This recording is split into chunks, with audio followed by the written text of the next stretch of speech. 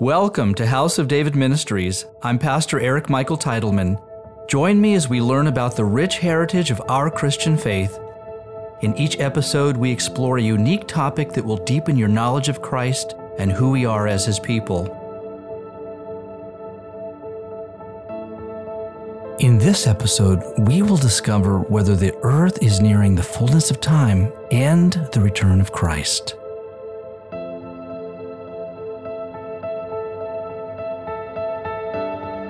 The Bible tells us in Galatians chapter 4, when the fullness of the time had come, God sent forth His Son, born of a woman, born under the law, to redeem those who were under the law, that we might receive the adoption as sons. This verse speaks to the first advent of Christ, but it also speaks to the redemption of Israel. But what about Christ's second advent and Israel's final redemption? In the book of Daniel, chapter 8, we read, "And in the latter time of their kingdom, when the transgressors have reached their fullness, a king shall arise having fierce features, who understands sinister schemes. His power shall be mighty, but not by his own power. He shall destroy fearfully, and shall prosper and thrive. He shall destroy the mighty and also the holy people. Through his cunning he shall cause deceit to prosper under his rule, and he shall exalt himself in his heart. He shall destroy many in their prosperity. He shall even rise against the Prince of Princes, but he shall be broken without human means. And the vision of the evenings and the mornings which was told is true. Therefore, seal up the vision, for it refers to many days in the future." Through the prophet Daniel, the Lord has given us a glimpse of the future tribulation that will come to Israel and the nations at the end of the age. We read in Revelation chapter 17, it says, "For God has put it into their hearts to fulfill His purpose, to be of one mind, and to give their kingdom to the beast until the words of God are fulfilled." Notice the Lord uses the word fullness, meaning in the fullness of time. In the fullness of time, God's purpose regarding the final redemption of Israel and the return of Christ will be fulfilled. Israel's final redemption correlates with the first coming of a false king and a false savior, the Antichrist. This man will exalt himself above the God of Abraham, even warring against Yeshua, the true king and the Messiah of Israel. Paul said this about Israel's final redemption in Romans chapter 11, "For I do not desire, brethren, that you should be ignorant of this mystery, lest you should be wise in your own opinion, that blindness in part has happened to Israel until the fullness of the Gentiles has come in." Paul is telling us that Israel's partial blindness and rejection of their Messiah is temporary, and that when the Lord brings His message of the gospel to the full number of nations, then Israel shall be saved out of their tribulation. Yeshua said in Matthew chapter 24, "And this gospel of the kingdom will be preached in all the world as a witness to all the nations, and then the end will come." Now that we understand that the fullness of time also correlates with the second advent of Christ, the question is, how are we to recognize when will this happen? The Lord had also spoken to Daniel in chapter 9, saying, 70 weeks are determined for your people and for your holy city, to finish the transgression, to make an end of sins, to make reconciliation for iniquity, to bring in everlasting righteousness, to seal up vision and prophecy, and to anoint the most holy. 70 is a unique prophetic number in Scripture. For example, there were 70 descendants of Noah that came after the great flood. From Noah, the sages learned that humanity was comprised of 70 nations, each with its own language. 70 members of Jacob's family came down to Egypt, including Joseph and his sons, who were already in Egypt. Centuries later, Israel would spend 70 years in Babylonian captivity for breaking God's commandments regarding the Sabbath, which is the seventh day and seventh year of the Hebrew calendar. 7 is a unique number. The sages explain that the natural order of creation is represented by the number 7. For example, God created the world in 7 days. Also, the sages associate 7 with the time span of the creation, which they believe to be 7,000 years. And they associate it with these other aspects of the created realm: 7 heavens, 7 lands or continents, 7 seas, 7 rivers in Israel, 7 deserts that Israel walked through, Sinai being the 7th one, the 7th palace being the Holy of Holies, 7 weeks of the counting of the Omer, and 7 jubilees during the time of the first temple. Now, the number 10 is associated with the Torah, the Bible, which is God's calendar and His law, and with the creation of the world.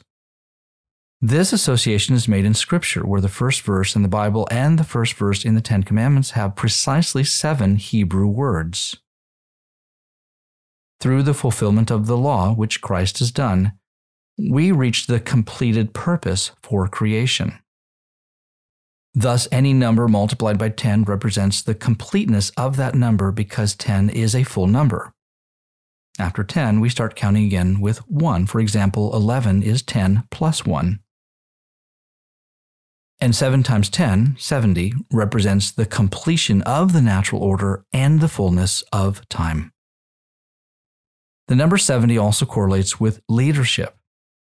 Moses selected 70 elders whom the Lord anointed with His Spirit. And later, the Sanhedrin, the rabbinical high court in Jerusalem, would also have 70 judges, plus 1, the head of the Sanhedrin, representing Moses. Yeshua appointed 70 leaders to go out and share the message of the kingdom.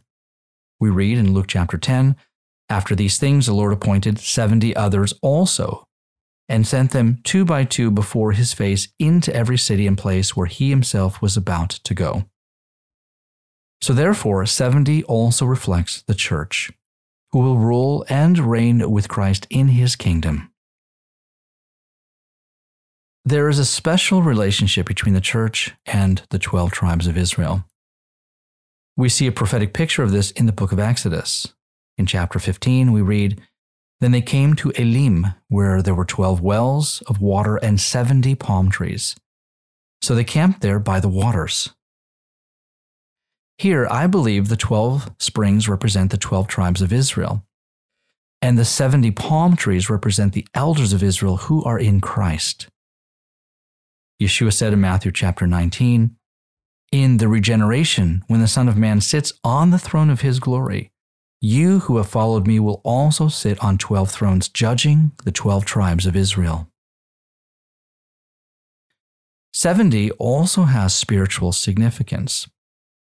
The sages tell us there are 70 divine names in Scripture, 70 faces of the Torah, 70 biblical holy days in the solar calendar year, 70 names of the Jewish nation, and 70 names for Jerusalem.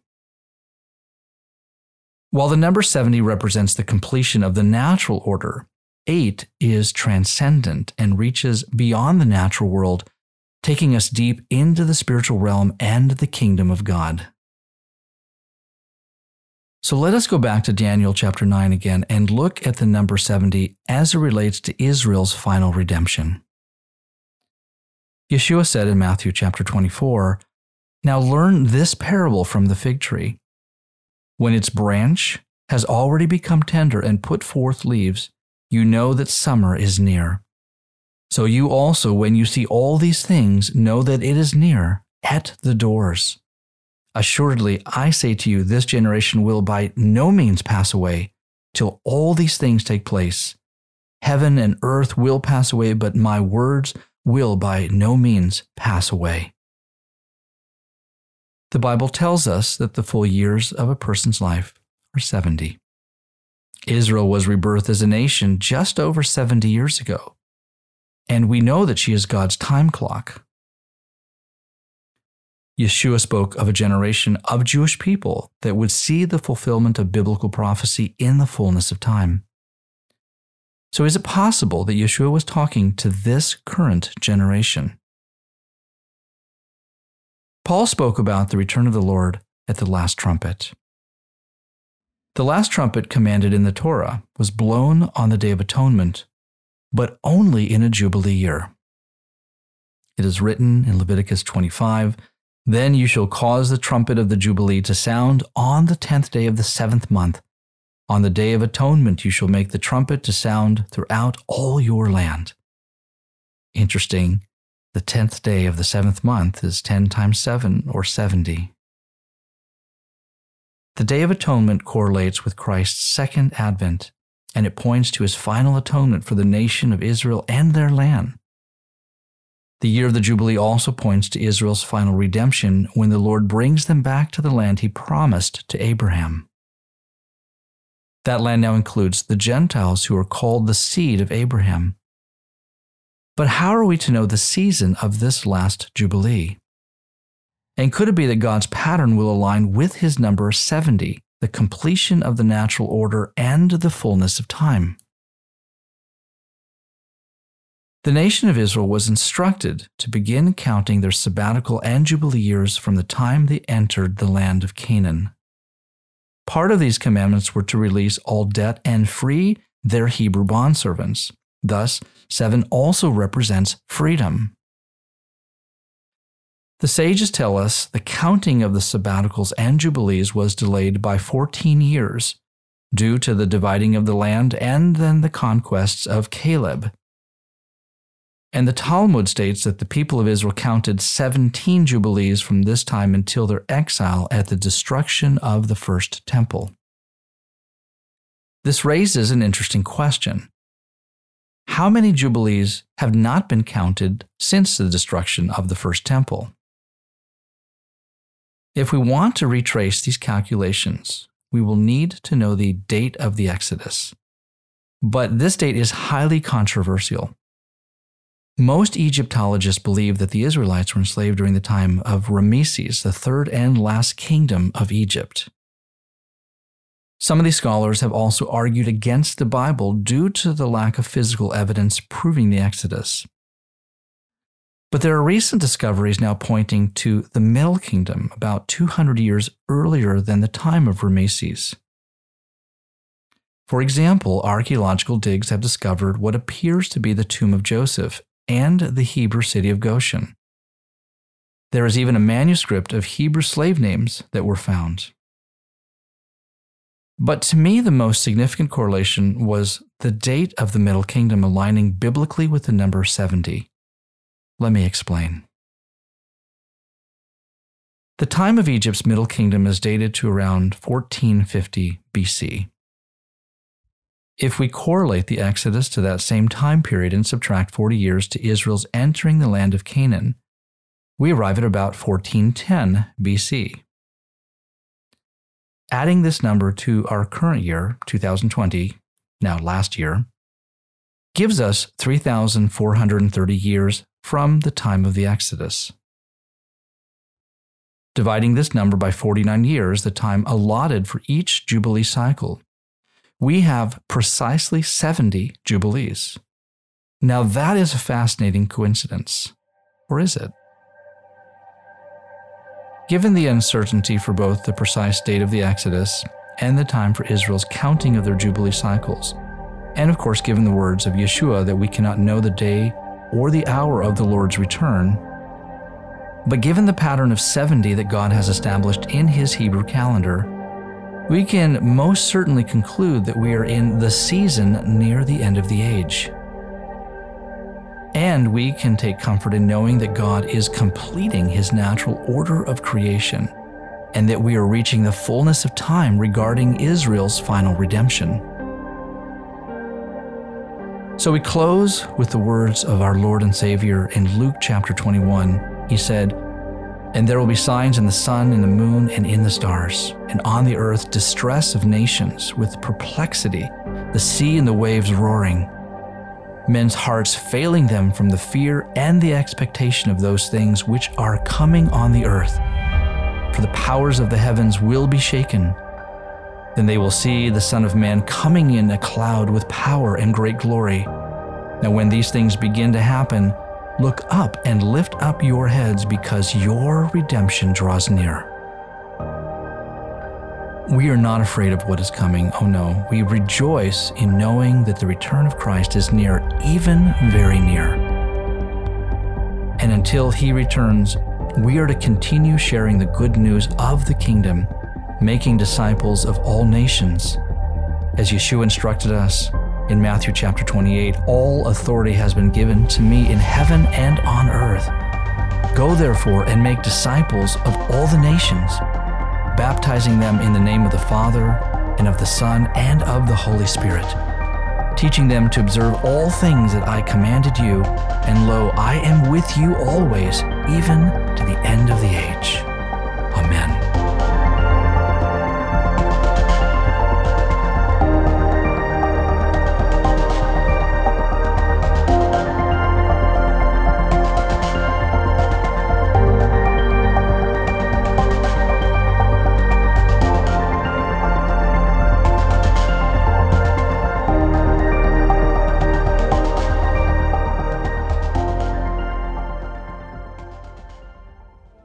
If you have enjoyed this teaching from House of David Ministries, make sure you subscribe to our channel and don't forget to visit our website where you can sign up for our monthly newsletter. We pray the Lord richly bless you, and we look forward to having you join us again for our next episode.